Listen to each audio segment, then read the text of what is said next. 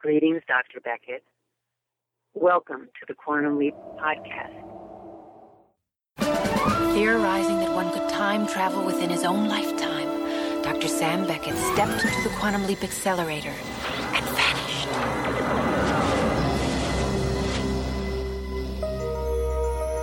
He awoke to find himself trapped in the past, facing mirror images that were not his own, and driven by an unknown force to change history for the better. His only guide on this journey is Al, an observer from his own time, who appears in the form of a hologram that only Sam can see and hear.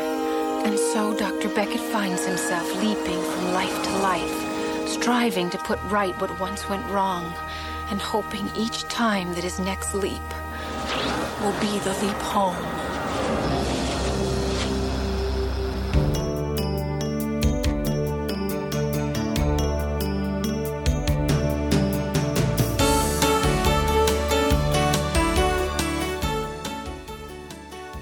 You are listening to the Quantum Leap Podcast. This is episode 54, Play Ball.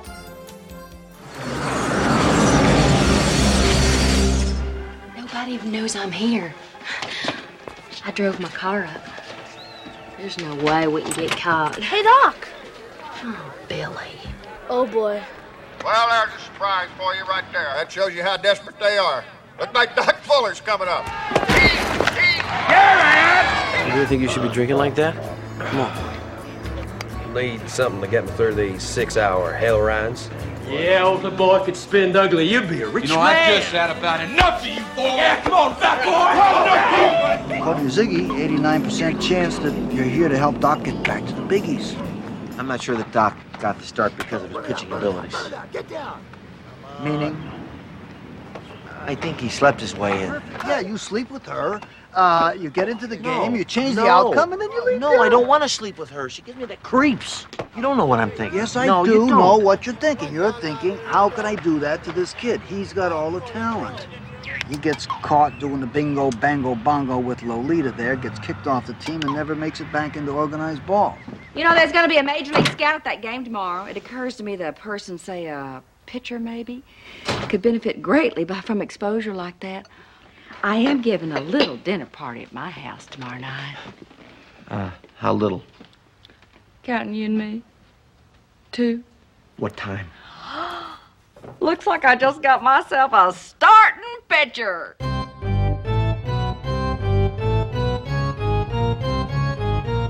Dun dun dun dun dun dun dun dun dun dun dun dun dun dun dun. Hey everyone, this is Chris. Welcome to the Quantum Leap Podcast. Hey, who do I got in the stands with me today? Let's hear a big cheer. Is this an attempt to make this fun?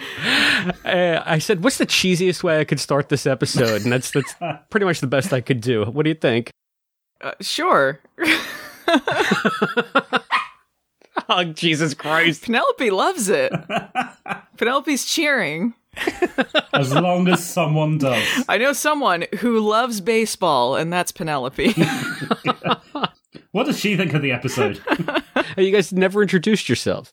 Oh, well, I'm Allison Pregler. And I'm Matt Dale. Hey, and the gang's all here. So how do you guys feel about stepping up to the plate and talking about the season 4 episode of Play Ball? That wasn't too scripted, was it? No. Oh, that actually wasn't it? I wasn't even looking at the notes. Yeah, no, honestly, it sounded fine, but you outed yourself. Yeah. Don't break the fourth wall. Yeah. So, how could that not be scripted? But anyway, yeah, we're here. We're here in season 4, and wow. It's kind of nice to start. I feel it's the first time in a little while that we three just get to speak about a normal, non-event episode. And it's kind of refreshing to me to just watch something that had small stakes and was more akin to what we're used to seeing, instead of event leaps like Shock Theater and the Leap Back. Yeah, after the last couple, like, really heavy, deep into it episodes, you know, this one's nice and light. Yeah, that's a depressing way of putting it, though.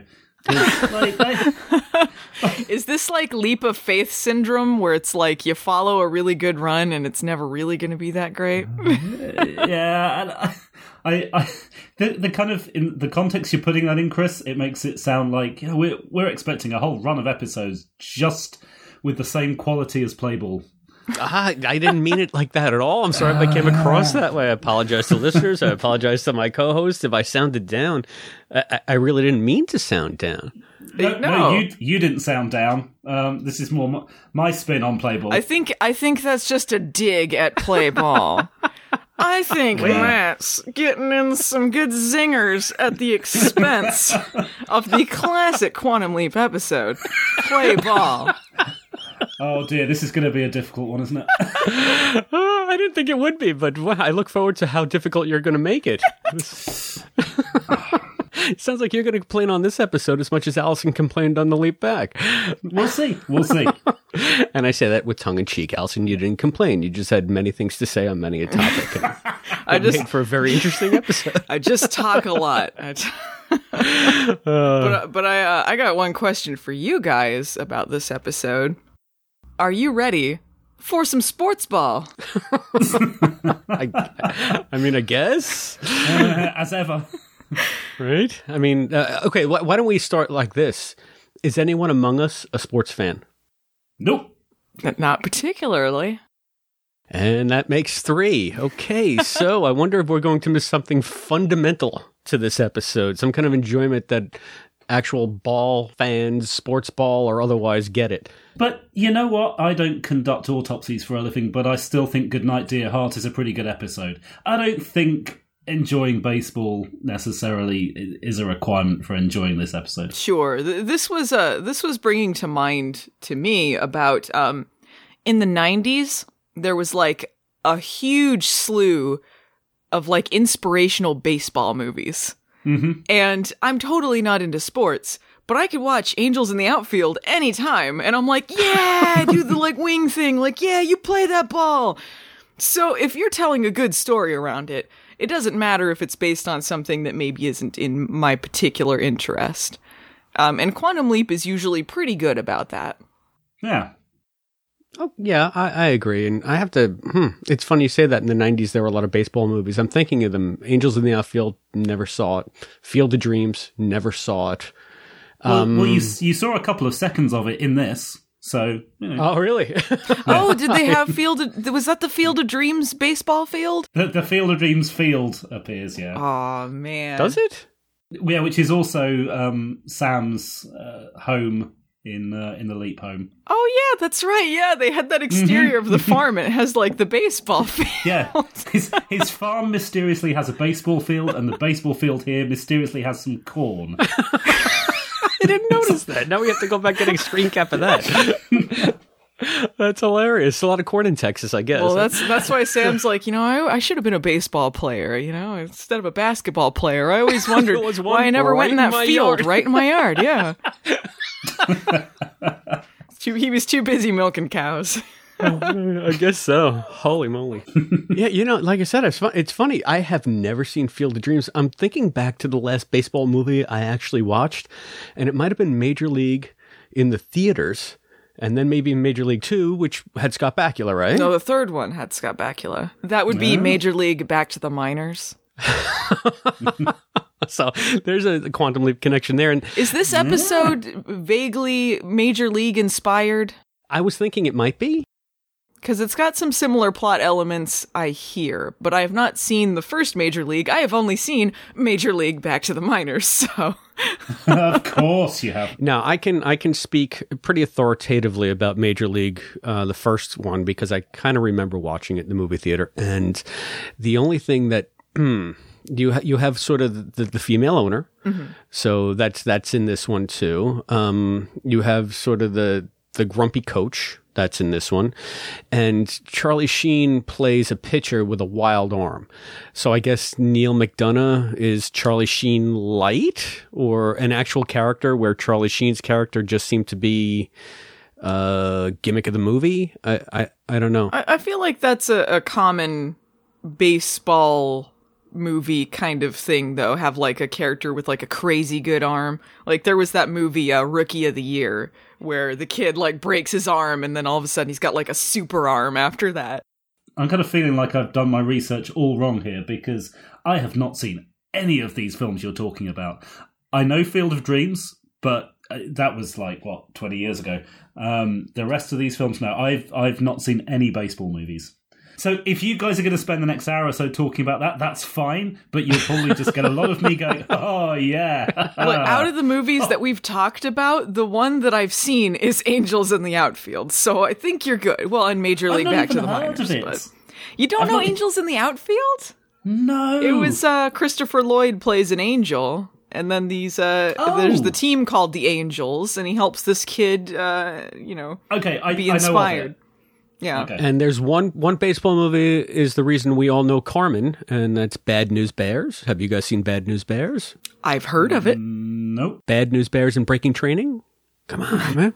Bad News Bears is fun to say when you're trying to say something's not great. That's Bad News Bears. I've never heard it used that way, but I'm going to use it that way from now on. Anyway, now Walter Matthau in the original, and then I think it was Jack Warden played Buttermaker in the second one. And then they redid it with freaking Bad Santa. Why am I blanking on his name? Billy Bob Thornton? Yes, Billy Bob. Is that his name? I think so. I might be getting it wrong. Billy Bob! Billy Bob! Billy Bob Thornton. Billy Bob, yeah. Gonna Google it. Billy Bob Thornton. Yeah, it's just a stupid name. It sounds fake, but it's real. Yeah. Sounds like he should be in Quantum Leap. We watched an episode of Quantum Leap, I think, at some point, right? I think you guys just watched a whole bunch of movies. No, really, I've not seen these. I just heard of them. I think we're all desperately trying to establish some kind of baseball cred to base this conversation on. Well, you know what? Question mark? Good sports stories for me are not just about the sport. Like, if I can get into the characters, like, I can get into the story. So, like, there's parts of this that I'm not as invested in, like the long segment where they're just playing baseball, because I'm not really into baseball. But for the most part, it's an all right episode. I think it's got what I was referencing before, which is like leap of faith syndrome. You know, after you have like a good string of solid episodes, it's going to be kind of a letdown, whatever you follow it up with. Well, then why don't we go into initial impressions? Because I'm going to disagree with you wholeheartedly on that one. I didn't think that this was a letdown at all. As a matter of fact, the only thing I remembered about this episode, I really don't think I've seen it since it was originally aired. And I remember that the oh boy in this one was said by someone other than Sam, and I remember that sticking out in my mind as being clever. And that is literally the only thing I remembered about this episode going in. So I said, yeah, this must be a really as forgettable as Piano Man. But as I sat down and I watched it, I said, wait a minute, this is a really solid episode. I enjoyed just about every facet of it. There's some problems I have with it, but it surprised me how much I enjoyed it, especially with that leap of faith syndrome that you're mentioning, Allison, because I fully expected to be underwhelmed, and I wasn't. So I look forward to discussing some of the more positive things that I found in it. How about you, Matt? Yeah, I look forward to hearing some of the more positive things.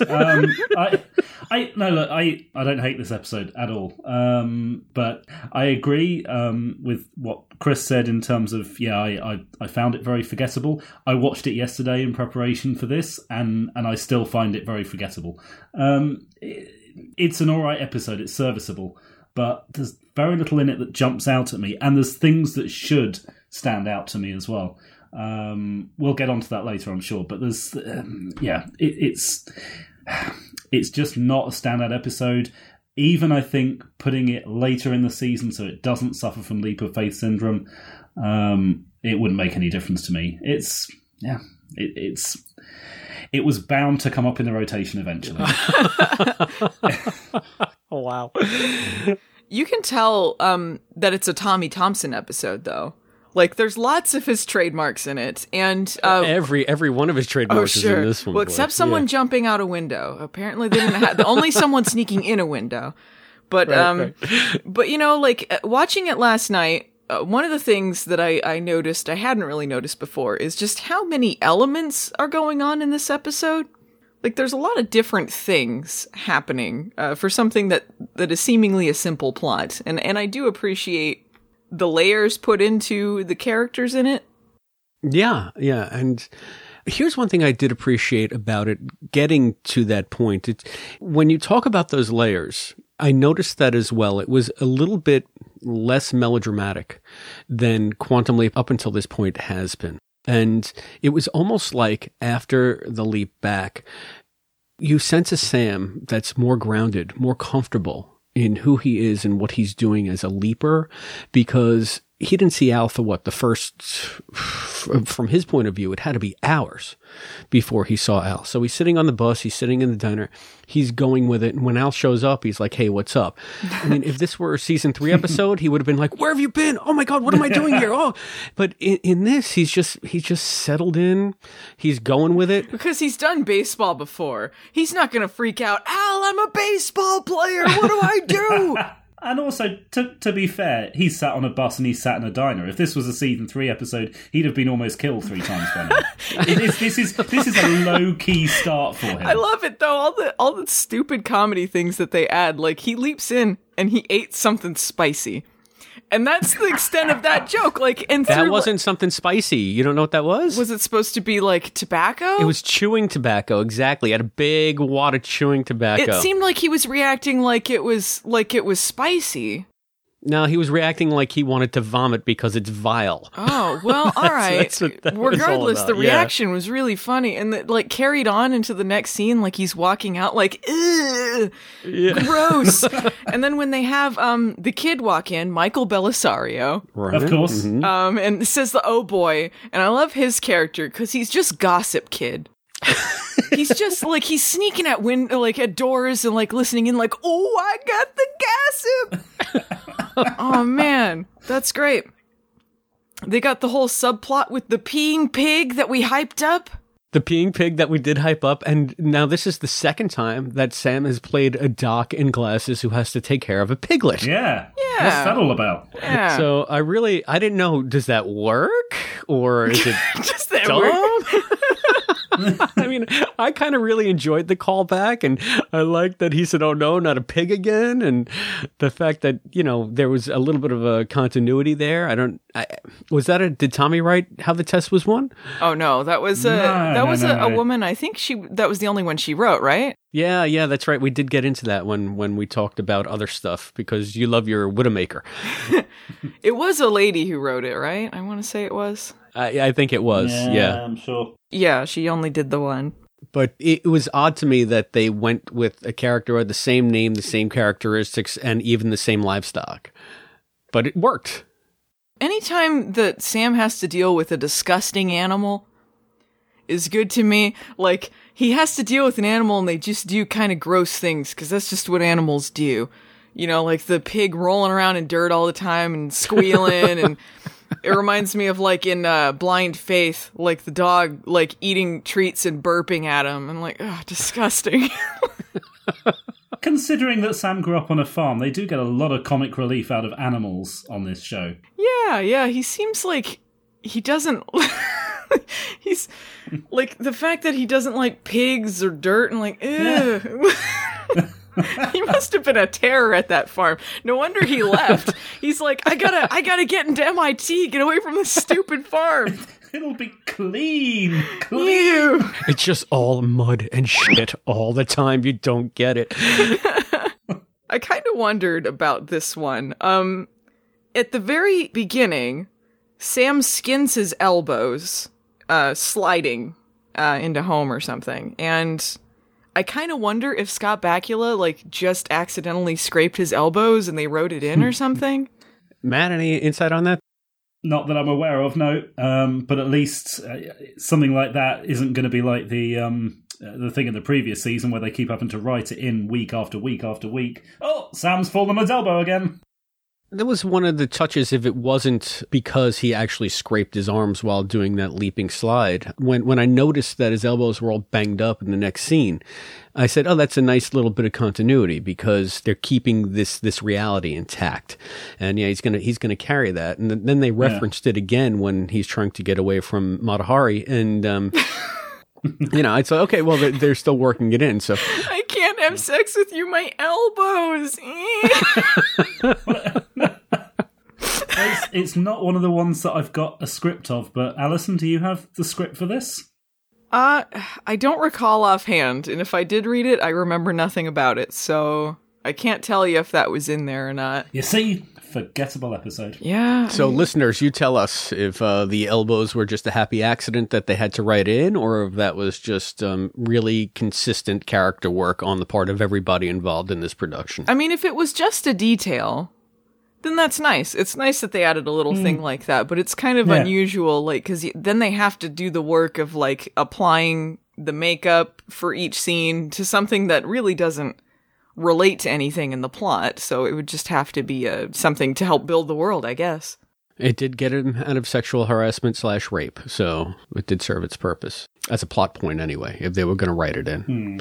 I don't want to get into that part of the episode yet because, I'd rather talk about the good character work before we get into some of the bad character work. Does anybody mind that? Yeah, sure. Absolutely not.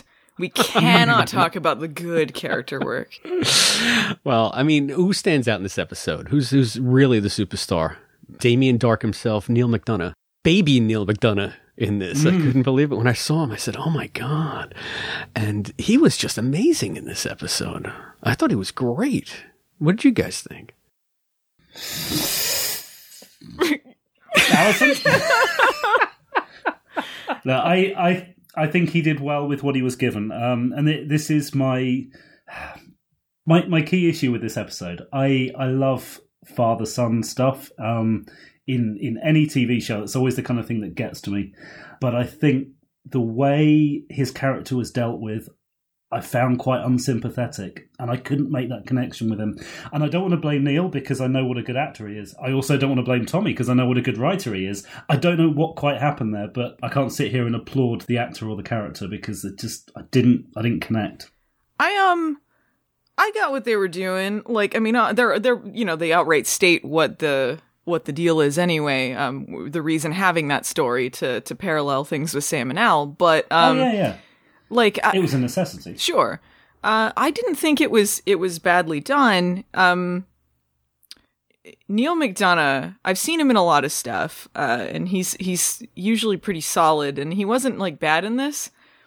But he's kind of got a crazy face. Yeah. He kind of looks like he's gonna unhinge his jaw and swallow Scott Bakula whole at any point. Yes. He's got very intense eyes and mouth, and like it kind of distracts me sometimes. And there's a lot of points in this episode. I feel like his character is in love with Sam. Like he's like, there's lots of like shirtless scenes going on. There's lots of like getting right in his face. There's lots of intense closeness going on here.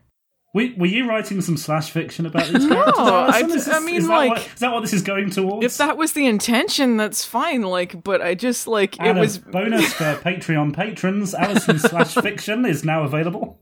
If you pledge $20 or more, he was very touchy-feely and close with him, right? He was constantly like grabbing him when they're in that fight. They're nearly nose to nose.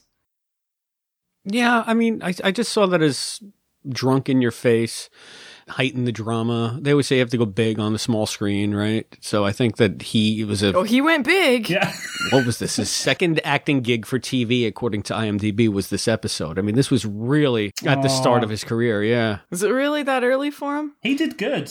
I don't want to seem like I'm making fun of him. I'm really not. Like, it's just there's times where he's just very intense. He was, but there was also just a certain naturalness about his character, especially when they were getting into that fight in the diner, and he told the guy, look. Yeah, old boy, if it spinned ugly, you'd be a rich man. I just had about nothing. And just, he knew that he was taunting him, and he was waiting for the guy to come at him, and he's behind Sam, just laughing his ass off, like, come on, let's go.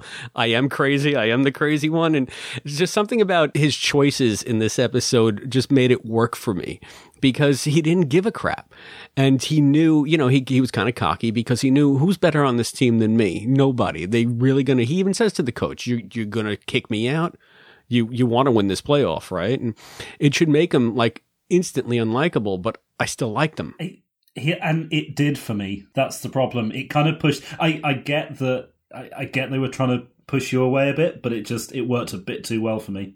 Oh, okay. Well, that could be a compliment in a way. Yeah. I mean, I liked that they had a character that was pretty unsympathetic for a lot of it. Because, I mean, like you guys pointed out, that was the point of it, until, like, Al's like, well, what's the big deal about this kid? Like, why do you care? Well, because Sam knew someone like that who he believed in, and he saw that there was someone else underneath that. What are you so interested in this kid for, anyway?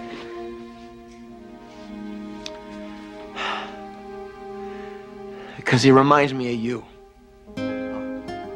What? You remember the first time we met, Al? You were running the Starbright project, and I came into the lab, and you were smashing a vending machine with a hammer. It ate my dime. Yeah, you were drunk and angry, and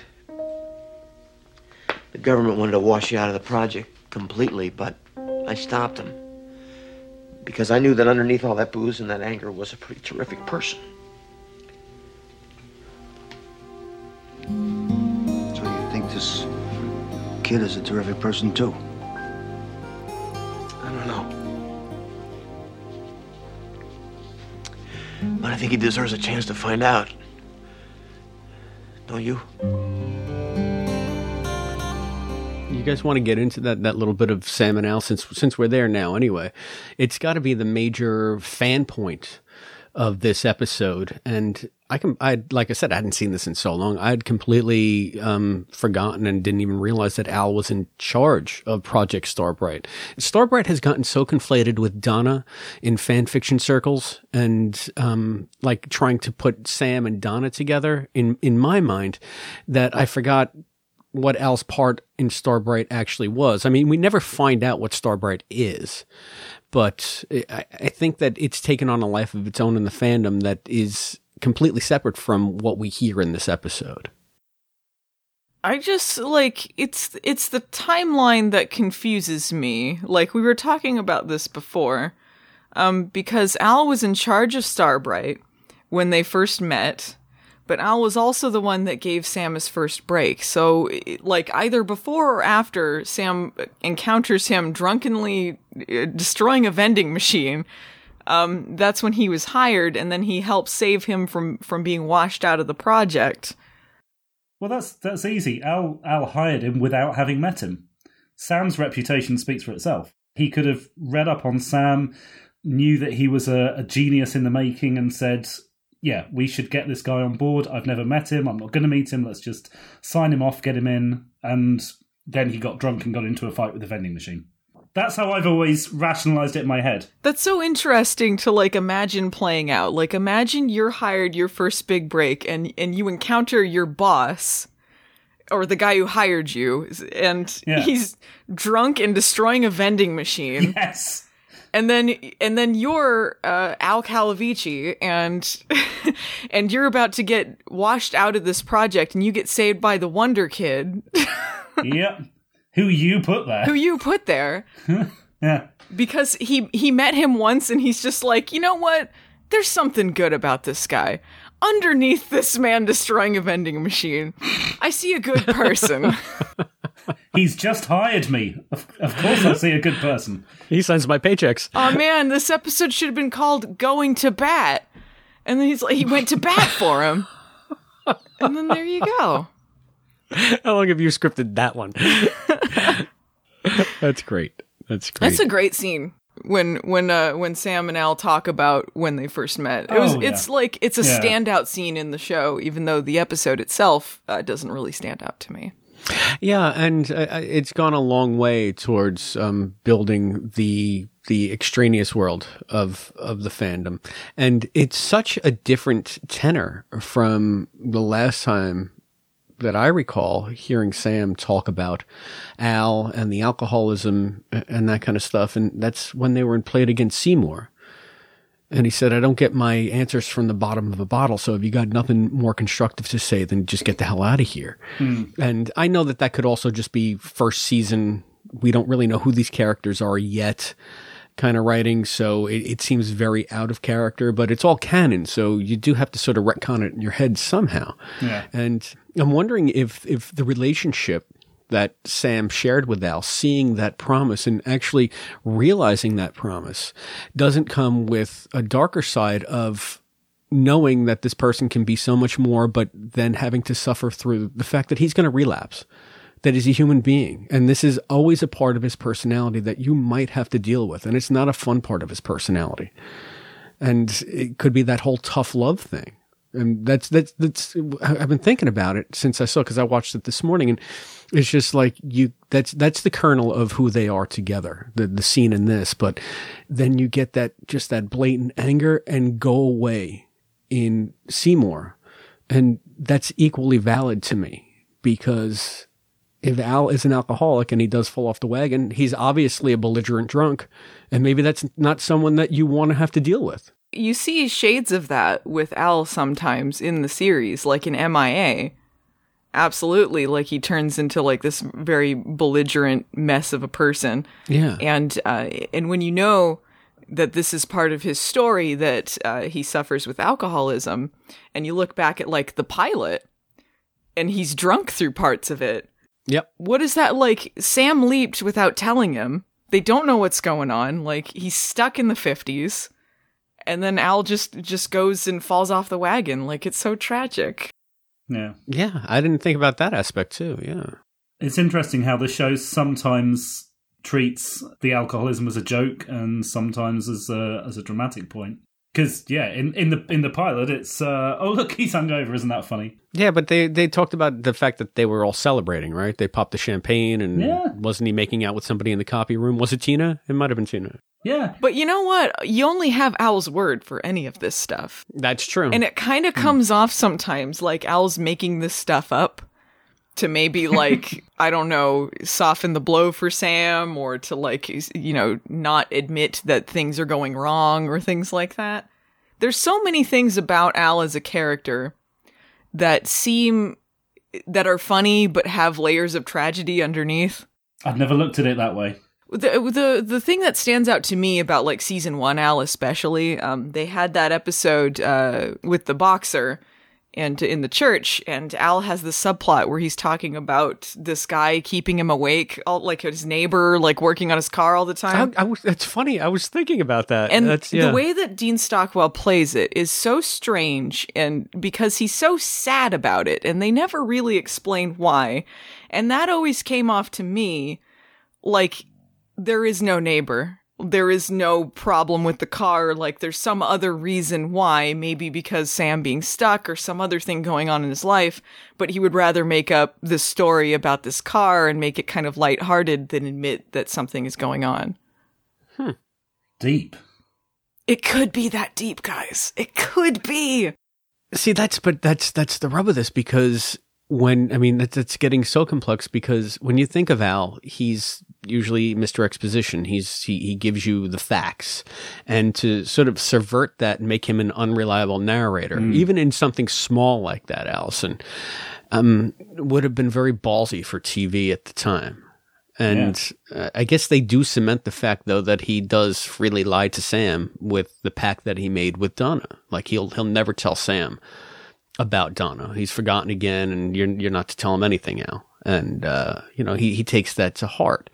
So it gives me a lot more to think about whenever I'm looking at Al's character on screen now, to wonder, what's he leaving out? Not just what is he putting in, but what is he leaving out? What is he leaving out deliberately? He does lie to Sam a lot.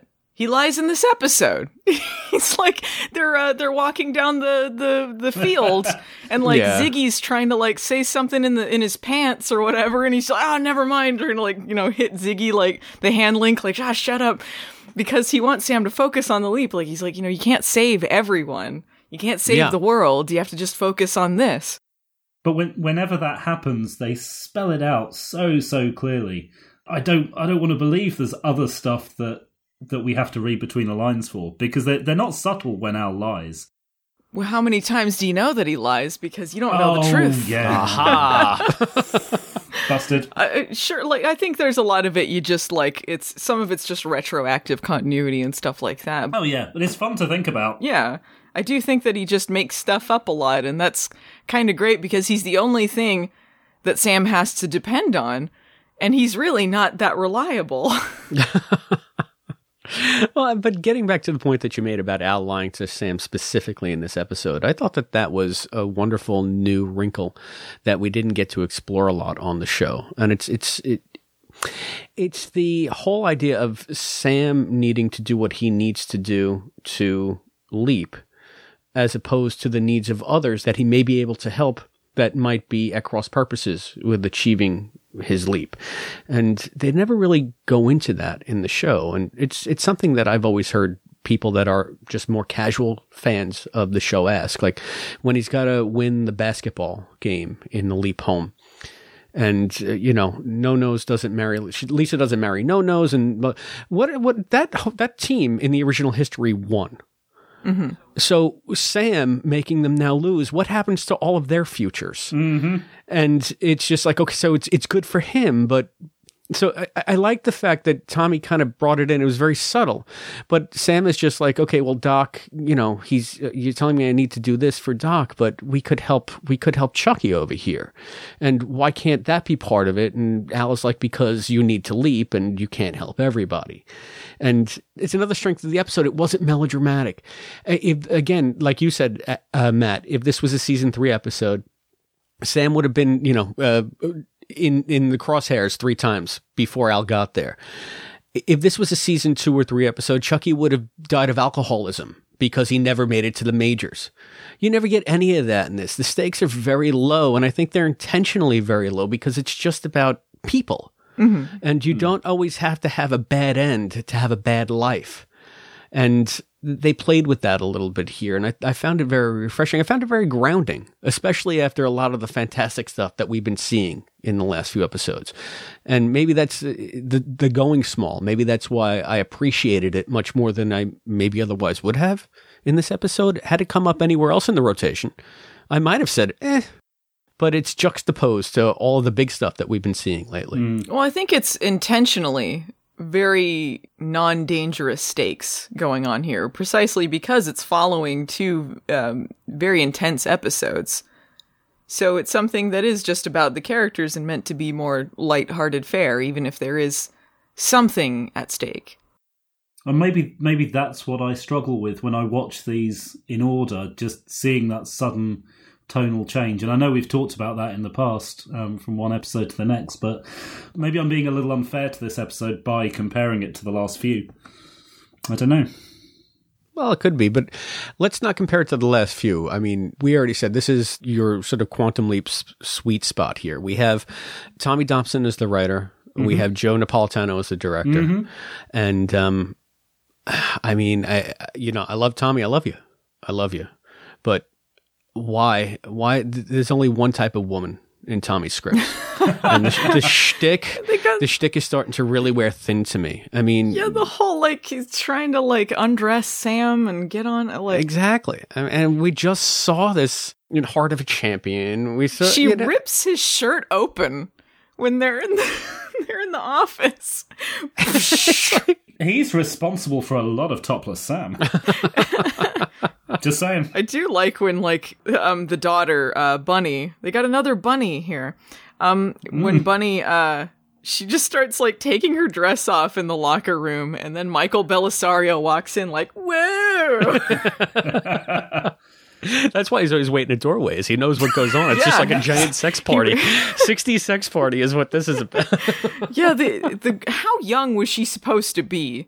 Because, Al describes her as a Lolita, and it's what? Yeah, that weirded me out a bit. She doesn't seem that young. Well, they never explicitly stated, but you got to think probably 16 or 17. Gosh. But for the time, there were girls getting married at 16, 17 years old. It was, I hate to say that expression, but it was somewhat of a different time. And the fact that Tommy plays with that. I'm pretty sure it was supposed to be a big deal that in this episode, though, they're that she was sleeping around with the guys. Maybe because her mom was jealous, but I'm pretty sure it was a negative thing. I think it was a negative thing, but what does that tell you not only about Chucky, but about Doc? Because she walks into that room while Doc is alone, knowing that he's alone, and just starts taking her dress off. So this has happened before. So not only do we have her as, someone who's very promiscuous, but we have the two principal male characters in this episode having taken advantage of that. Do we know that Doc did, though? Because that's kind of like what was going on with Heart of a Champion, where like that lady was coming on to Sam, and it's not because of anything that he reciprocated. She just liked sleeping around and stirring the pot. She liked having her husband break people's necks. Yeah. And there's something, the point that Chris was alluding to, there is something very casual about the way she just walks in and starts undressing. Whereas the character in Heart of a Champion is coming on a lot stronger. Yeah. Yeah. It feels like she's trying to talk him into something, whereas this, it felt to me like it had happened before. Yeah, she comes in and she's already unbuttoning her dress, and she's just like, we got about 5 minutes, let's get this over with. That's true. That could be what's going on. I think there were also shades of like doing it to piss off Mom kind of thing. Oh, entirely. But it still doesn't take Doc off the hook. Sure, you know? So, but then again, like in this episode, like kid equals 21-year-old as well. So who knows? Like, because they have that line about Doc accidentally killed a kid with a baseball in the past, but they say kid, and then they say he's 21. I don't know if that qualifies as a kid anymore. Yeah. I mean, I think that's just more of an expression than anything else. I don't know that you can take that so literally. I call everybody kiddo, though, so that could also just be my... That's true. I guess Al calls Sam kid, and he's in his 30s, so... When you get to our age.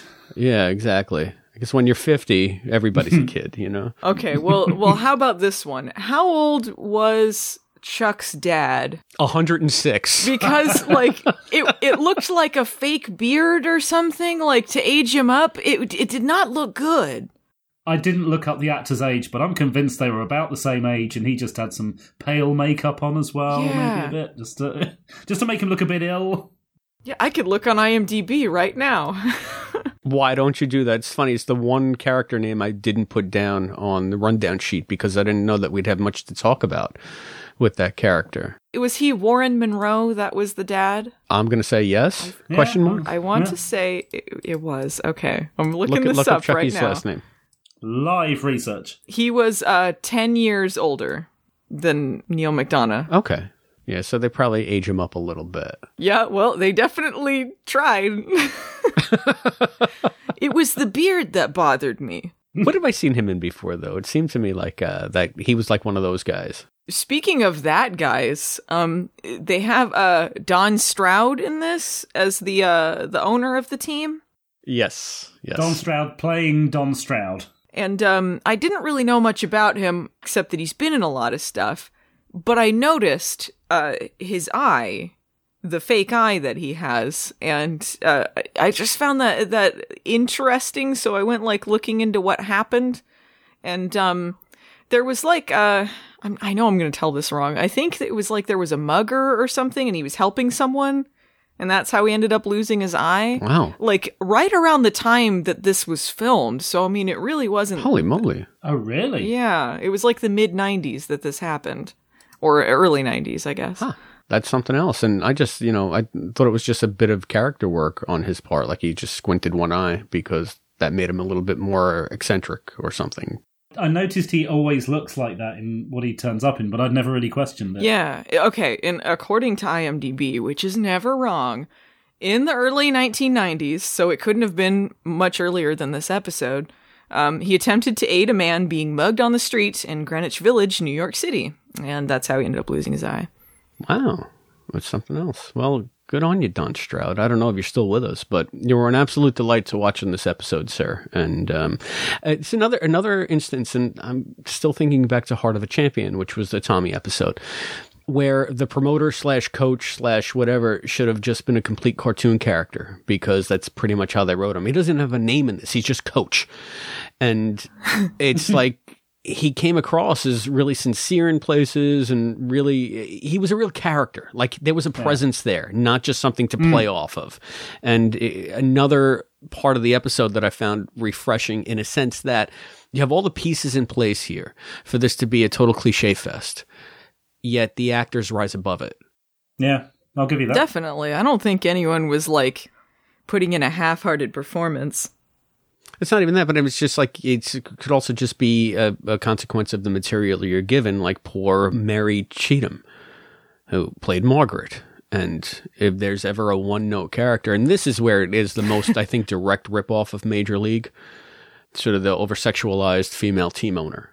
Okay, that's what it was from. Yeah, that's what I was thinking. Yeah. The Major League similarities. Yeah, and she was even redhead in Major League. I just liked her southern twang. Yeah. Again, it's Quantum Leap, and this is, I think, also where the show starts becoming a movie of the week version of the hot movie that's out now. Sure. Because we're going to notice that more and more as season 4 goes on, spoiler alert, that they're going to take premises that seem to be from popular movies and put the Quantum Leap spin on them.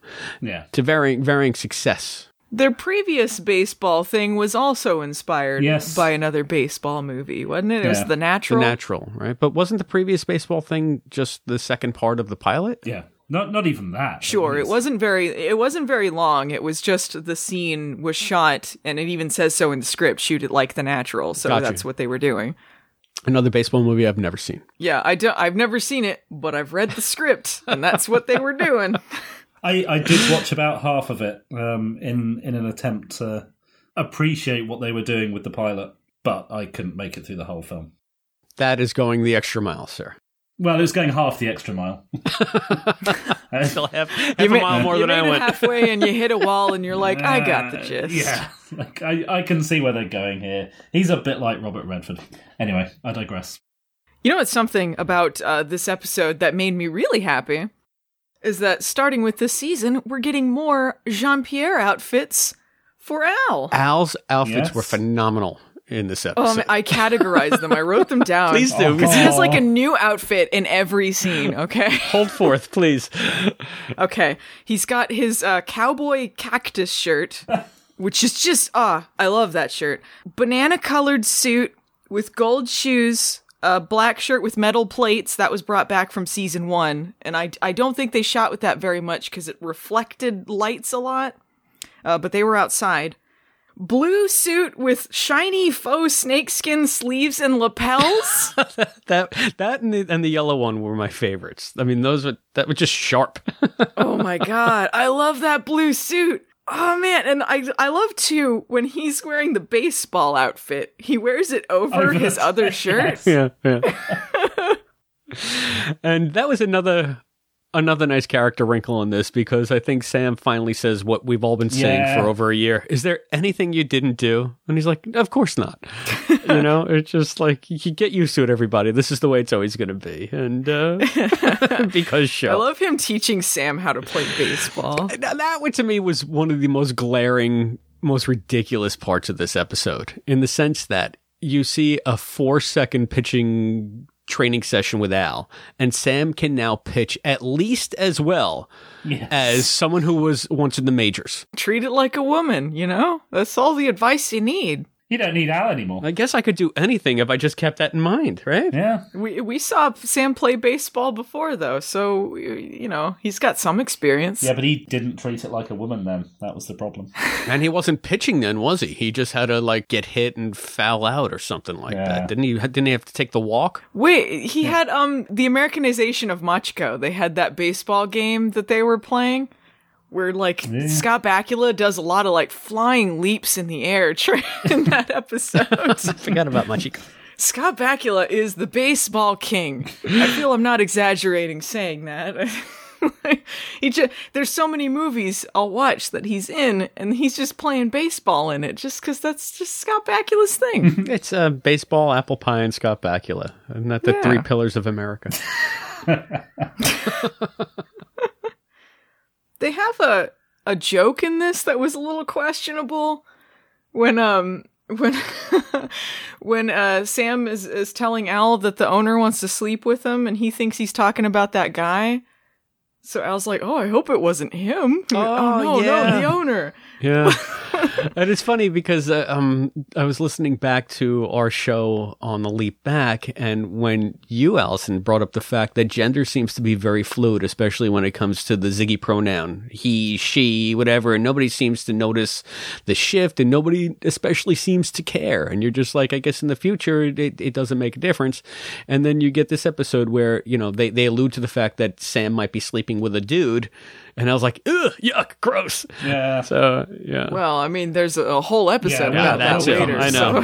So. Yeah, we will. But yeah. it just struck me as particularly, I should say I noticed it much more because of the conversation that we had in the last podcast. And I thought it was pretty funny. It's one of those things where you look at a show as a product of its time, and characters like Bunny and Margaret wouldn't fly any more than that joke would fly, I think, on a major network show these days, because the paradigm has shifted so much into giving people agency instead of just making people the butts of jokes or cliches. That's why whenever I see someone like Margaret on the show, I just cringe a bit, because we've moved so far past that. Anyway, the shows that I watch don't seem to trade in that much anymore. So it's a glaring artifact to me. I think it depends on what you're watching, to be honest. Okay. And like I said, everybody's barometer on this stuff is probably different. I just seem to, this always seems to stick out to me, like when I see the sexism that's rampant in Star Trek, the original series. It's just there because it was there. And there's no getting around it. You just have to contend with it. But, I mean, you're seeing these kinds of characters in which shows? I know you watch a lot of 90s stuff, but what about, like, the current stuff? You still see this archetype played out? Yeah, I mean, well, it depends on what show you're watching and how progressive they think they are. Like, just because things are starting to shift now does not mean that there aren't things that are like that. And doesn't necessarily mean that it's always a problematic element, I guess, like depending on how you do it. I don't know, like if you watch something like Riverdale, having a story where like someone comes on to someone that's not into it and having it, you know, play into like someone walks in on someone or someone like, you know, an older person flirting with someone else, like they would do stories like that. All right. And Riverdale's just a giant Archie soap opera though, right? Oh yeah, for sure. It's a big soap opera type thing. They had a whole storyline about how Archie was having a romantic relationship with Mrs. Grundy. I remember that from the pilot, because I got about to that point in the pilot and I was just like, yeah, I don't think I'm going to be watching Riverdale. So, but you know what they did with that storyline that does speak in a shift is that the audience said like, hey, this isn't okay that a teacher is having a relationship with like a 16-year-old kid. And they were like, you know what, you're right. And so they wrote that into the story, and they said, like, that really wasn't okay. So was Grundy fired? Yeah, she was fired, she left town, and then they murdered her. And there's season 1 of Riverdale. Yeah. You're welcome, everyone. We saved you a lot of time. But I guess the point is, you know, stories like this, it just depends on how you're going to play it and how society treats it. You know, because having a storyline about an unwanted advance by an older woman or, you know, I don't know, that don't seem PC or something. Like, if you felt like they were presenting it like this is okay or really funny or she was in the right or whatever, it would be different than using that as a story element and saying like, hey, this isn't okay. Well, can I... I'm going to quote you off of the Quantum Leap podcast. I'm going to quote Allison on Movie Nights. You were talking about that Melissa Joan Hart movie where she kidnaps, what was it, Freddie Prinze Jr. or what? It was Mario Lopez. Mario Lopez. And you said, imagine the horror that would be unleashed upon the world if the roles were reversed. Absolutely. In this movie. So imagine if that was Buddy going after Samantha. That was not played for laughs. Absolutely. That was not played as a vamp. Yeah. That was played as sexual harassment and rape. So it's, with me, it's like I've seen this trope now and it annoys me So whenever I see it, I react more than I maybe should have in the context of the episode, but it's hard to unsee it. It's like seeing a villain origin story. They turn into a villain because their child is sick. That's another one that always pisses me off. And whenever I see it, it just, I can't get past it. And I feel like I've gotten to that point with this type of female representation on Quantum Leap.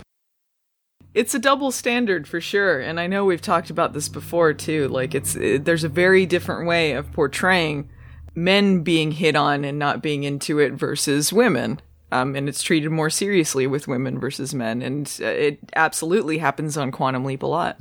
Yeah. This won't be the last time we talk about this. Probably not, but it's the last time I bitch about it, everyone. So thank you for indulging me. Thank you for indulging me. Now we'll just do a shorthand. Yeah, that's all I'm ever going to say about this kind of thing ever again on this show. So, I mean, there's another Tommy staple in this, though, the father-son drama, right? Yeah, daddy issues. Yeah. Big league daddy issues. But what did Tommy say in his interview with us? I'm always writing about my dad. And in this one, it's blatant, but I like the parallel that they did, the father-son thing between not only Doc and Chucky, but between Sam and Al. Was there supposed to be a father-son parallel for Sam and Al in this?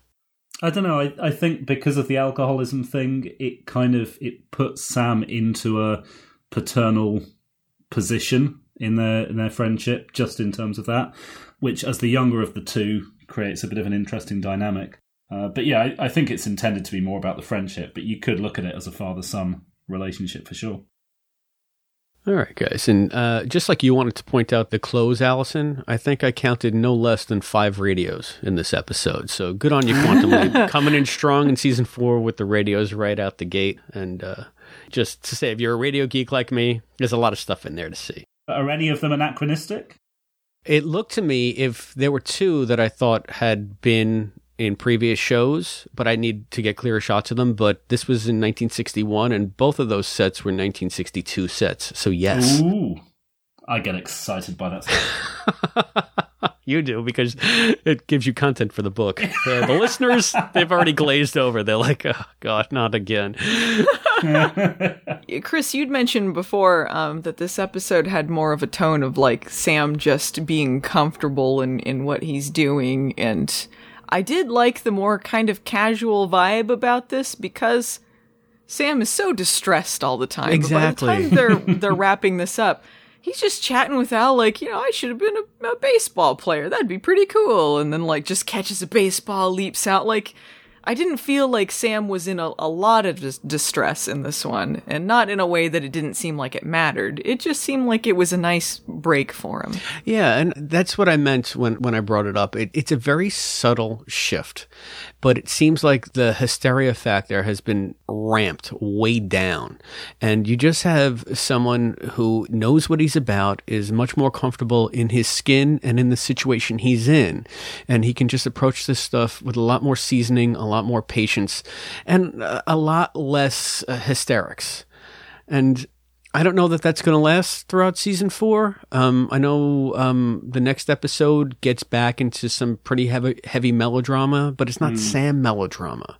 It's still a pretty dramatic plot, but it's just a subtle shift that I see in Sam's character that I really happen to enjoy in this episode. And I hope that Scott gets to play him that way, or chooses to play him that way more often as season 4 progresses, because how long can you sustain the idea that Sam's in mortal peril and he's not going to leap? And even for him, even if he was in mortal peril, and even if he's not going to leap, I still think that he would just take it in stride now. He'd be like, yeah, all right. It's 4 years now, guys. I'm done worrying. I'm just done. Yeah. I'm done crying, worrying, running. I'm here to do a job. I'm going to do the best job I can. Leap or don't. And maybe that's a little bit too nihilistic, but some of the dramatic crutches have been taken away. Maybe it's sort of a shift from being a reactionary hero to someone who seeks out doing these things. That is the perfect way. You just crystallized it in a way that I've been trying to stumbling over my own words for the last hour. Thank you, Allison. He's not reacting anymore. He's acting. Oh, God, you're the best. There's a scene I'm thinking of from a future episode, without getting into any spoilers or anything, but Sam has a line where he's talking about leaping, and he says, I just sort of stumbled into this, but now I kind of like it. And that's sort of the shift there, you know, where he's just like, I kind of like just going around helping people instead of just like, when am I going to go home? This is annoying. I hate this. Right. Yeah. And it's nice to me. I guess maybe because you also like the character and you like the fact that he's doing good. And he seems to have embraced that here instead of doing it despite himself. Maybe underneath all the Swiss cheesing that he's got going on, there is something subconscious where he knows he got home and he made the very conscious decision to leave again and carry on leaping. That's a great way to look at it, too. And it's a problem I was having whenever I watched, like, The Leap Back. Knowing in retrospect what happened for the rest of the series, you can sort of put that slant on any episode you watch now. But this one's so much more in the moment of that the aftermath of that immediate decision that he just made. That's a wonderful interpretation, Matt. I like that. See, look at this. We got so much out of Play Ball. There's so much to think about. Who'd have thunk it? All right, guys. Well, as we round the bases and head towards home, bump, why don't we get some final impressions of Play Ball? Was this one a ground out to second, or did it knock it out of the park, Allison? Those words you just said are all words that I recognize. Just not in that order. I never hated this episode, but I do think after talking about it, I appreciate it a little bit more. And I still think that there's special things about it. So I don't think it's like it's not like Heart of a Champion to me, where I'm like, well, whatever. And how about you, Matt? Yeah, well, see, this one was how Allison described Heart of a Champion, which is ironic because I don't think Heart of a Champion is like Heart of a Champion. But this one... You're just like Terry Funk. You're just a huge wrestling fan. That's it!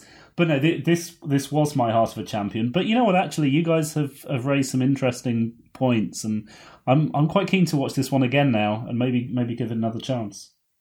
And I'll say, Matt, it should have been like Heart of a Champion. Because it was the same story, basically. Guy wants to do sports thing but can't because he's a dick. Not because of health. But it really kind of transcended all of the cliches that it was saddled with. And it gave me a new wrinkle on Sam and the way he does his leaping and great Sam and Al character moments. So for that, it stands out as a really actually solid episode of Quantum Leap, and I'll remember it much more fondly from this point on, especially discussing it with you two guys. That always makes it a lot more fun as well. So I don't know about you guys, but we've been talking for a while, and I'm in the mood for a BLT, so why don't we take a break, and we'll be back after these messages. So Al's BLT joke, no one got the call back, huh? Nope.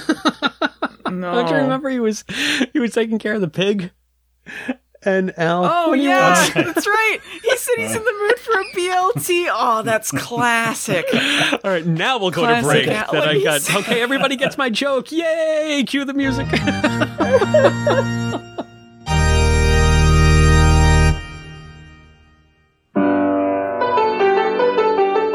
QLP is brought to you by listeners like you. Please go to patreon.com/Quantum Leap Podcast and give as much as you can. For as little as $1 a month, you can be a contributor to the Quantum Leap Podcast. It goes to covering our server cost and helps keep the podcast going. Thank you. So what's Captain Game Show? Well, the short answer is it's a podcast. The long answer is it's a lighthearted trivia wordplay thunderdome. I call this game dark and gritty kids Natural born sequel. What's my motivation? Epic bird play. Advertising 10101. Rhymecast. Mr. Dalek. Life coach. I'll come up with games, and my guests come up with answers. Exfoliate. Duck, duck, goose. Resuscitate. Beans for your bear. He's got to put down the ducky if he wants to play the saxophone. Born monogamy. Wolfgang Puck is Darkwing Duck. Billy Grimlock is Tupac. My Little Pony friendship is Magic Mike. Correct. There's also improv, music, and an inordinate amount of rhyming.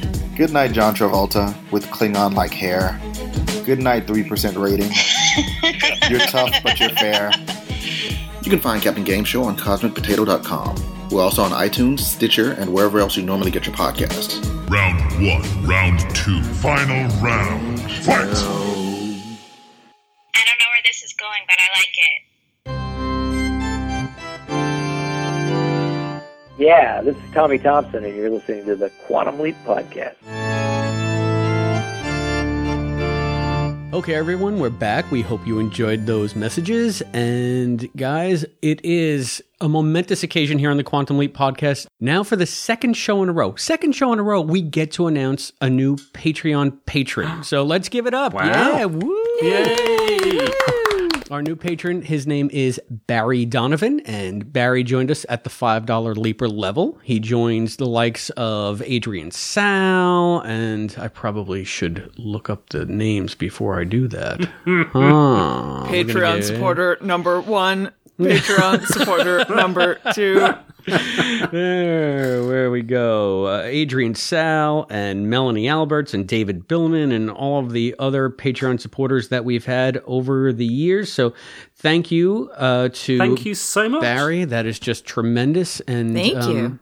The fact that you listen is thanks enough, but the fact that you want to support us financially with your hard-earned bucks, that means the world to us. So, guys, I've been really thinking about the Patreon page and how we can make it more appealing to those that, spend their money on the show. I want to give them some more exclusive content. And if you look at the stretch goal that we have up on the Patreon site now, it's for when we get to $30 a month in support that we are going to be doing a audio commentary for Trilogy. And the more I think about that, the less I like it. So would you guys mind if I propose something else to change that?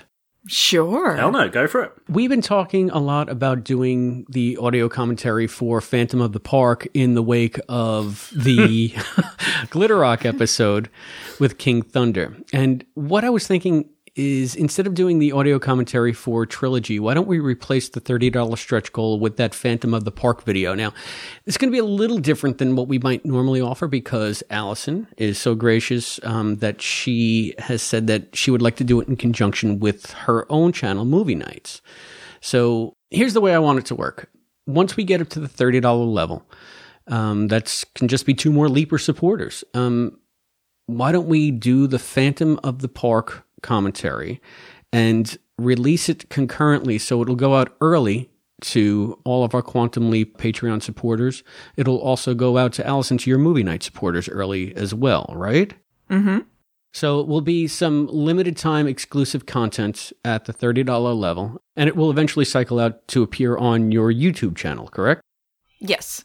Okay, so just so everybody knows that going forward, as long as everybody's on that same page. So I think that's what I'd like to change it to. So I'm glad you guys are on board with that, right? Absolutely. I'm excited to see this thing at last. We keep holding Phantom of the Park hostage from Matt, who just wants to know what happens. I can't wait, but I will hold off so you can hear my unvarnished reactions to this work of genius. As you've assured me it is. Oh, Matt, you're in for such a disappointment. But I was also thinking, I don't know if this is legal in Patreon terms, so I might have to renege on this, but I was thinking of also picking one of our patrons at random and sending them a special gift when that level is unlocked. So there will be something a little extra for the QLP patrons as well that will be exclusive. Does that sound good, guys? That sounds great. Yeah. All right. And then I had an even more brilliant idea because, that's what I do. Once we get done with the Phantom of the Park, I'd like to make the $50 stretch goal a table read of my original Quantum Leap screenplay. I guess it's fanfic. A teleplay. At this point, it can't be anything but, huh? But for those of you who may know or may not know, I wrote a Quantum Leap script in college. It's the first thing I ever wrote, a script called Paradox. I was so jazzed after seeing the episode Raped that I said, I want to write for this show. I thought that was such a phenomenal episode that I went to the computer lab when I think I was in my sophomore year of college, and I spent all night knocking out a Quantum Leap script. And it took me, a few days to finish it, but it was just so in me, and so like it had to come out, and I've not been able to do anything with it since. So I think it would be a nice treat for the fans to actually make fun of it and have us do a table read of it like they do when they're table reading any other script for the first time before it goes to production. So there's only one female part, so Allison, obviously that will be going to you. And I don't know, maybe we can even get one of our listeners in on the act. I don't know. We'll worry about all that when we get to that level, but what do you guys think of that idea? Did you write this on your Tandy computer, or? It was the first time I think I ever used a Mac, because I had a manual typewriter and I was writing all my papers on that. That's how old I am, folks. And I went to the computer lab because I didn't want to use my typewriter and wake up my roommates. I was living in a house with 6 other guys, and I didn't want to be banging on the keys through the night. So I just hiked it across campus, sat down, and it was the first time I think I ever used a word processing program. Can you believe that? Wow. Them were the days. Yeah, them were the days. And I think the script is pretty good, but anyway, we'll get to it when we get to it. But so anyway, that's... The script is a lot of fun. Okay, yeah, that's right, Matt. I scanned it and sent you a copy, which I forgot, and it's got the shittiest cover you've ever seen, but I drew it myself, so... Yeah.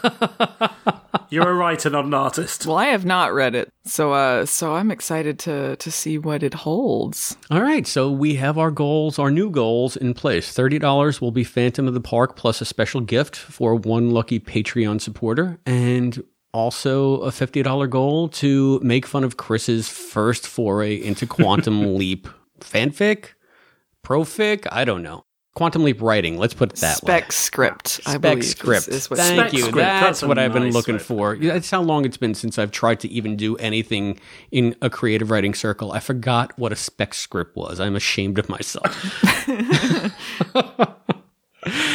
All right, so everybody, that address that you want to go to is patreon.com/Quantum Leap Podcast. Please go there. You could support at any level you want, and hopefully we'll reach those goals and be able to churn out some really great content for you all. And again, thank you, Barry Donovan, for joining us at the $5 Leaper level. Everybody, once again, let's give it up for Barry. Woo!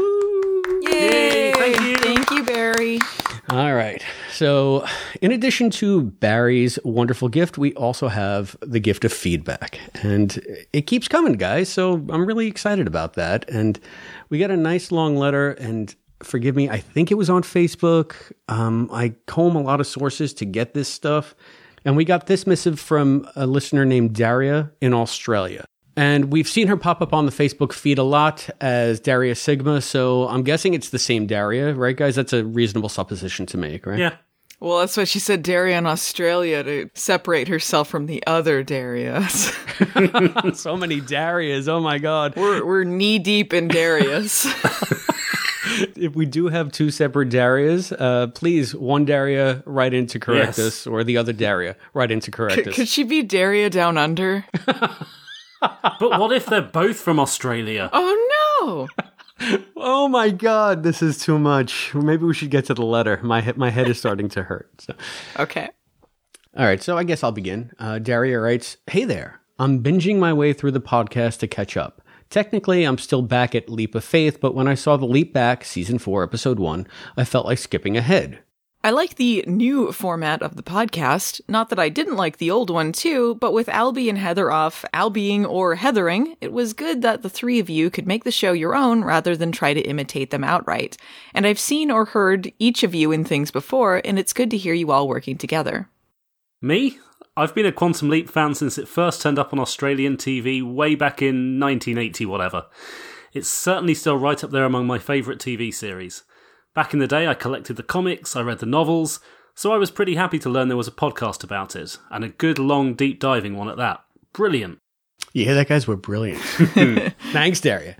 She goes on to write, "Still kind of surprised that there's been no revival when it seems most everything from that era of television has come back in one form or another. Anyway, I think your review, mostly Allison's bit of it, nailed down how I feel about the Leap Back, also known as the Leap Home. No, wait, Is that the name of that other one, isn't it? Or this one? It feels like there should be so much to see with Al leaping, Sam observing, and finally visiting the project, but it seems that as soon as you get to the interesting stuff, it's almost time to end. It still left us with so many questions about life at the project. We barely got to look at it before Sam leapt off to be a stand-up comedian.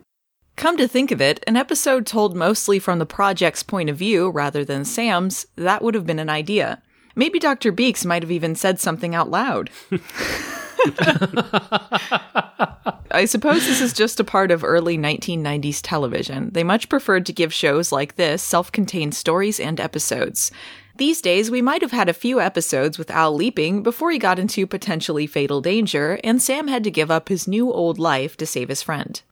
Yes, I also wondered, even at the time, why they didn't just leap Tom Jarrett back to where he was supposed to be, replacing the unconscious Al, and thus having both Sam and Al back home. Maybe Sam actually did, but his chronic need to help people pushed it out of his mind. And yes, Donna is a sexy lamp. They don't even hint what her vital role at the project is, other than being married to Sam and letting him sleep with other women. Actually, that's both Sam's wife and best mate working at Project Quantum Leap. If we find out next that he has a cat who runs the project Lost and Found, I'm calling nepotism. And that's the leap back. What's next? Baseball. That's where the bowler is called the pitcher and the pitch is called the diamond, right? Happy leaping, Daria in Australia. And this one is for you, Matt. P.S. Thanks for the heads up about the UK Blu-ray sets. That just became my birthday present to myself. So, Daria, what a wonderful missive. We're happy that you wrote. Sexy lamp. I don't think I've ever heard that term. That's pretty funny. I think that's a TV tropes thing. I was going to head over to Urban Dictionary and look that one up. So. Yeah, basically, if a female character can be replaced with a sexy lamp, it's not good writing. That's what a sexy lamp is. Okay. Unless it's a Christmas Story, in which case it's brilliant writing. The sexy lamp in A Christmas Story is more of a character than some female characters in these shows. I believe Deanna Troi in Next Generation, she's been called a sexy lamp. I'm not sure if that's where it originated, but... yeah. They really didn't know how to write for Deanna on that show, so it's too bad. They didn't know how to write women very well at all in Star Trek for a long time. You might have something there. That was a great bit of feedback. That was fun. Yeah. Yeah, thank you, Daria. Thank you very much. And we have a little bit more. I got one on the Gmail from a listener named Jason... I'm not going to say this right. Hojnacki. Honyaki? Anyway, Jason also writes about the Leap Back podcast, and I'll take this one, guys. Hello, I just finished listening to your most recent podcast and enjoyed it thoroughly.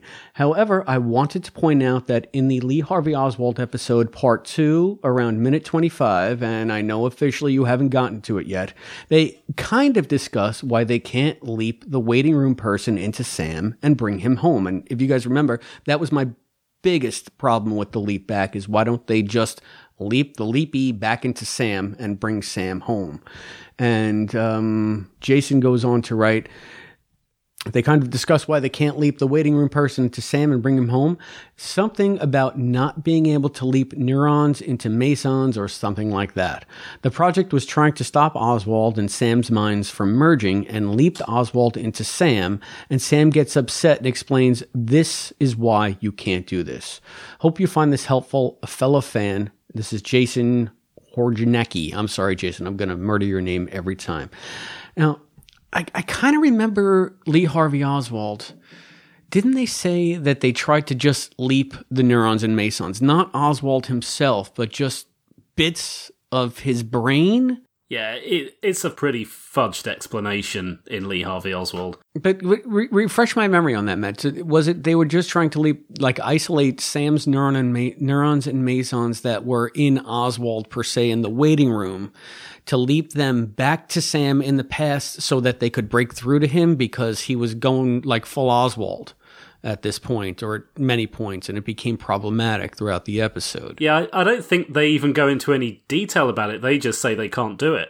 It was a plot point here. They weren't trying to leap Lee Harvey Oswald into him. They were trying to Basically, the reason he was leaping from point to point in his life without any real purpose to it was because there were stray bits of mesons and neurons and whatever fudge explanation you want there in Sam's mind that were Lee Harvey Oswald's. That's why he was acting like him. So they were trying to, I don't know, fix it, basically. They were trying to replace the bits of the mind in the respective people they belonged in because they were both kind of acting like each other. But Sam's explanation was that you can't transport them without bringing other neural energy and stuff like that, and that's why it was making him more like Lee Harvey Oswald. Yeah, which is a whole fudge explanation within the episode Lee Harvey Oswald anyway, because the question remains, why don't they just let it happen? If there's a guy in the future that's starting to act like Sam and a guy in the past that's starting to act like Lee Harvey Oswald, just leave them be until Sam ends up in the future. What? No, but then it's their bodies are switched. Then you go into body swapping, right? Would you want to be in like a murderer's body in the future? That seems more horrific than being trapped in time, to be honest. But if you think like Sam and everyone sees you like Sam, does it matter? It would matter to me. I wouldn't want to be Lee Harvey Oswald.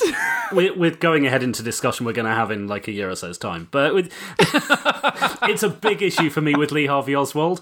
So using that to explain this never sits comfortably with me. But I see what Jason was getting at, and I agree. It's the two are linked, but I think it's two bad plot points that both hang off each other. Well, and it's also inconsistent because if we're jumping around, so... if anyone's still listening that doesn't want to listen to any spoilers, I'm going to go in a little bit the end of season 4. They do have an episode, Leap for Lisa, where they leap a leapee into someone and solve the plot that way. And they don't leap them into Sam, but I mean, if you say that it works with them, why wouldn't it work with Sam? So... That one is a bigger mess. That is a huge mess. Yeah. Again, I think we'll end up talking for 20 minutes on that one when we get to it. 20 minutes. I think it's going to be longer than that. Just on that plot resolution point. I give us 20 minutes before one of us storms out. It's his body. No, it's not his body. It's his mind. Damn you, Bo. 8.5 months. That's what they said. But what about nowhere to run? That contradicts it. It doesn't contradict it. What are you talking about? 8.5 months is his body, too. Both of them are his body. What are you talking about? Then how did the baby appear? How was our head crowning? Here we go again. Never mind. I'm not going to get into this. People who know anything about anything will know what I'm talking about. The show is broadly consistent, but the three examples we're talking about at the moment are all pretty ropey, and they are consistently ropey. I hope to be broadly consistent one day. That's my goal. So, and shall we get to the last bit of feedback that we have, guys? Because we need to get out of that quagmire. Oh, thank you, Jason. By the way, thank you for the feedback there. Thank you. Yes, Jason. See what you caused, Jason? The strife and the discord. Thank you for trying to help. This will be the last episode of the Quantum Leap podcast, as the hosts have now had a serious falling out. And it's all Jason's fault. Good work, Jason. So, can I read James's? Because I think I'm the only person here that it meant nothing to. Okay, yes, please do. This is from Facebook. So, go for it. James Mitchell writes to say, they mentioned my review. I'm Werewolf 2814. It's not 2814, it is 2814. It's the Green Lantern sector. Thus, there aren't 2813 werewolves before me. Thank you, James. That makes even less sense to me now. Can one of you guys explain this? What's the Green Lantern sector? That 2814 is the Green Lantern sector for Earth. And that's Hal Jordan was Green Lantern 2814. Kyle Rayner is Green Lantern 2814. Guy Gardner, John Stewart, name any Earth Green Lantern. They're all patrolling section 2814, which includes It's 2814, not 2814. Oh, I've always said 2814. So it looks like my Green Lantern cred. Green Lantern... It was my favorite comic for so many years. You'd think I would have picked up on that, and I didn't. Is it true that that Batman got him by painting a room yellow? Depends on the Green Lantern. But yes, that's entirely plausible because Hal's ring had a yellow impurity, and it made him vulnerable to yellow. Alan Scott's ring made him vulnerable to wood. So there was one panel in one scene where Green Arrow said, okay, he took a yellow arrow out of his quiver, he broke the metal head off of it, and he said, so this could kill both of you, right? And they were like, yeah, they had no defense. They eventually wrote the yellow impurity out of the storyline anyway when I was reading it, and they might have retconned it back in because, I don't know, Green Lantern fans and comic fans in general are worse than Star Trek fans when it comes to continuity, and God forbid you change one iota of what they've read their entire life, they go ballistic. So I'm sure that Hal can still be defeated by a yellow room now because, oh yeah, by the way, Hal died. He's back too. So that's pretty much a given. Every comic book character's died and come back at least once by this point. There's a small part of me that wishes I'd spent the last 38 years reading comics so I could understand this. I still don't understand your explanation, but we can take that offline. You said it's the Green Lantern sector for Earth. You lost me at that point. See, Matthew. So let's give you a little bit more of some context. Please don't. Well, a sector would be a section of something, right? And in the galaxy. So 2814 would be what Earth is designated to a bunch of aliens or whatever. So if you had a different number, it'd be like, that's what Uranus's number is or whatever. And okay. So I like how you went for Uranus. No, but sector 2814 is Earth, right? So they wouldn't just say Earth, they would say that sector. Okay. Right, but also Matt doesn't know about the Green Lantern Corps, which is like a galactic police force, and there are different Green Lanterns all around the galaxy patrolling different sectors. So that's where the 2814 comes in. Okay. And is there a werewolf in this, or is that just something else? No, that's just a touch of whimsy by our good friend James. So thank you, James, for confusing me further. Yeah, I like he's like, hey, it's not 2814. It's 2814. I wouldn't want to be inaccurate to the comics. I am the werewolf Green Lantern in 2814. There isn't one. But I mean, then again, there's like a character in the Green Lantern comics, I think it's like a Red Lantern or whatever, that's like a cat. Oh, wow. Now you're getting completely new school because Green Lantern was almost as popular as Batman. So they expanded the mythos to have lanterns from every color of the spectrum. So there's red, orange, yellow, green, blue, indigo, and violet lanterns now. And who was the cat? Dexstar. I think you're thinking of Gnort. I'm thinking of Dexstar. That's what I'm thinking of. Because there was a squirrel. There was a squirrel Green Lantern too. Oh, so there's a Red Lantern who's a cat now. There's a cat called Dexstar. I'm going to tell you guys about Dexstar. Okay, he has a tragic backstory. I think he was like abused or something. He was just a normal ass cat, right? And his owner gets killed, and he like loves his owner, and so he becomes a Red Lantern. And they put this character in the comics specifically because the artist was just like, I just want to draw a cat like vomiting blood. I just want this cat vomiting blood. And so that's what they did. And he became Dexstar. I probably have the comic with his origin in it too, because I was reading the new Green Lantern Corps when they were doing all of that new ring stuff with all of the colors. Okay. So, because, yeah. And, just so you know, the reason they're vomiting blood, Matt, to get back to it, the original Green Lantern concept was that the green ring worked on willpower, the yellow ring worked on fear, the red ring works on rage, and somehow rage makes you vomit blood. Okay. I'm looking at the wiki for Green Lantern with the backstory of Dexstar. Okay. Horribly tragic, right? These thugs kill Dexter. I think the cat's just called Dexter. And then the owner gets killed, and these thugs that killed her are gonna throw the cat off a bridge and like drown him. But according to the wiki, just as they did, a Red Lantern power ring flew in, detecting the rage within Dexter's heart, and turned him into a Red Lantern, and thus embraced his new identity as Dexstar.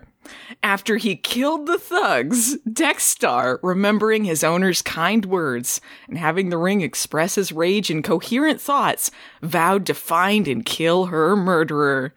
Dun dun dun. To be continued on our new Green Lantern podcast, coming soon to Barren Space Productions. So does that make any more sense to you, Matt? Yeah, how's that, Matt? Oh, hey guys, I've just been reading a book. I just got back. Did I miss anything? It was War and Peace. It was a good one. You should try it. All right, maybe Matt is trying to tell us something. Maybe we should take his cue. No, that was fascinating, guys. Okay, snap to listeners who we lost. If you'd like to be like Daria in Australia, like Jason over Gmail, and like James on the Facebook, there are many ways that you too can respond. You can get us by phone at 707-847-6682. You can send us an email at quantumleappodcast@gmail.com. You can find us on Facebook at facebook.com/quantumleappodcast. You can follow us on Twitter and Instagram at Quantum Leap Pod, or you can support us on Patreon at patreon.com/Quantum Leap Podcast. Just remember, we may use your response on an upcoming episode of the Quantum Leap Podcast. So that's feedback, guys. What's next? Did we spend enough time on the pig in this episode? I feel like there was such rich lore. And little pig in a baseball hat. They were clearly building up to bringing the pig back for season 5 as a leapee. It's funnier knowing how annoying it was to work with pigs in any capacity. Like, I remember that story in the special features for season 1, and where Scott Bakula's talking about the little piglet they were working with and how the test was won, and how it just kept crapping all over him when he's trying to drive, and like it would grow too big to be in the little shelf, so they had to get more piglets. How long were they filming for? Or how fast do pigs grow? Apparently very, very fast. Tommy really does like putting Scott through shit, doesn't he? I guess. It's like, he doesn't like pigs. I know what I'm going to do. Well, literally putting him through shit, because apparently pigs are just shit machines. They're adorable shit machines, though. You have to give them that. It was on a little leash. Yeah. The little baseball hat, that's what kills me, with the little holes for his ears. Aww. Do you think that was a Jean-Pierre original? I hope so. Like, we need a special thing. Can you make this baseball hat for John, he's the king of making funky cutouts in lapels and sleeves and ties, so why not in a baseball cap? Jean-Pierre Dorliac. Oscar-nominated Jean-Pierre Dorliac. They're like, we got a specialty item. Measuring up a pig. Designer to the pig stars. Shall we send him in for a fitting? Squeal! Oh, boy. That pig was so cute, though. Amazing triumphant return of the pig to Quantum Leap. Let's hope that there is more room in season 5 for at least one more piggy cameo. Can we get an interview with the pig? Where's his agent? We probably have a better chance than Neil McDonough. So, all right, guys. So, what do we got coming up next? I mean, we did play ball, and we're now firmly into season 4. So, where's that going to bring us? Oh, we have Hurricane next. That's the last of it. I don't want to hang you up anymore. I just didn't know how I was going to do it alone. It's hideous, isn't it? I know it's silly, but I just die if anything happened to it. It's all I got left from my dad. And you sure don't want to leave it behind for a hurricane? Hurricane? Oh, 4. Rock us like a hurricane. Cue the thunder.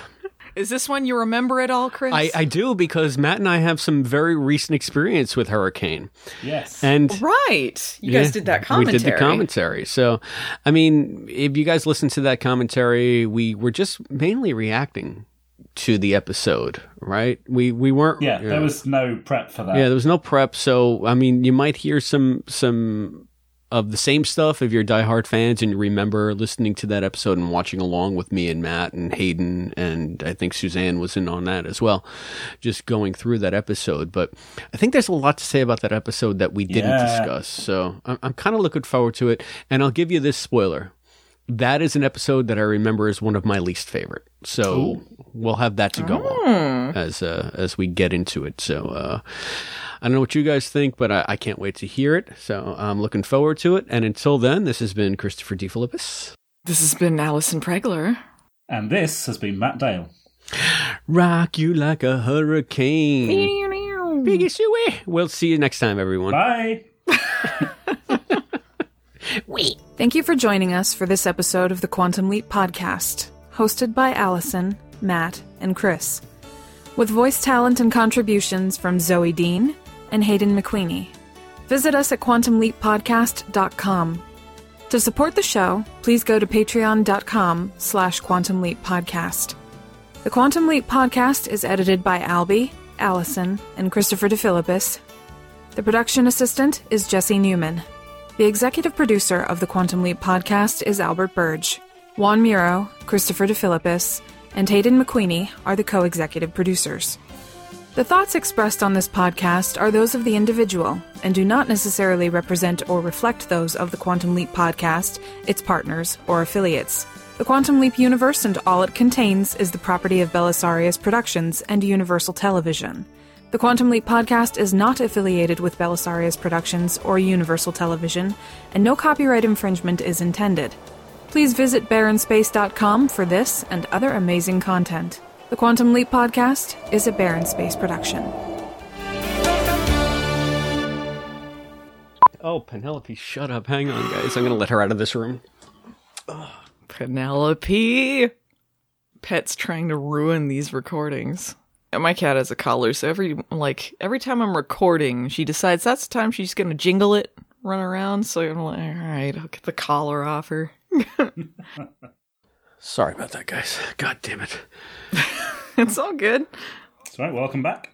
The second I start talking, she's like, hey, I'm awake. Oh, and mommy's in the next room, and I want to go see her, so I'm just going to cry and cry and cry and cry. Aww. Yeah, but Laura's sleeping, so, that's what happens when you indulge a dog and turn her into a giant, giant brat. Anyway, so. Yeah, I have the same problem with my son. He whines at the door when your wife's sleeping. Yeah. Paws at it. Yep.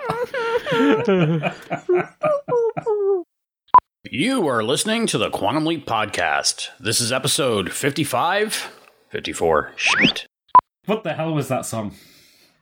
Now you don't know What? Rock You Like a Hurricane? No, I don't understand anything you guys say. Here I am, Matt. rock you like a hurricane. Matt, it's you like never heard that. It's transcended the group that it's a song that everybody knows for no reason. It's like played. Oh, you know why? You don't know because it's played at sporting events. But Well, there we go. Yeah. Look, I don't watch sports. I know, but I know "Rock You Like a Hurricane" because it's been used in enough it's ubiquitous movies. in pop culture. But I don't know what happens in the UK. So I'm sure there are like a ton of songs that are in everything British that we just have no idea what the hell Matt would be talking about. Well, as soon as we're off the line, I've got it up on YouTube now. I'll listen to it. It's got one of the most iconic licks in all of rock and roll. You know what? I'm willing to bet that you've heard it, but you just don't recall. Yeah, you don't recognize our beautiful rendition of it. Yeah. It might be that.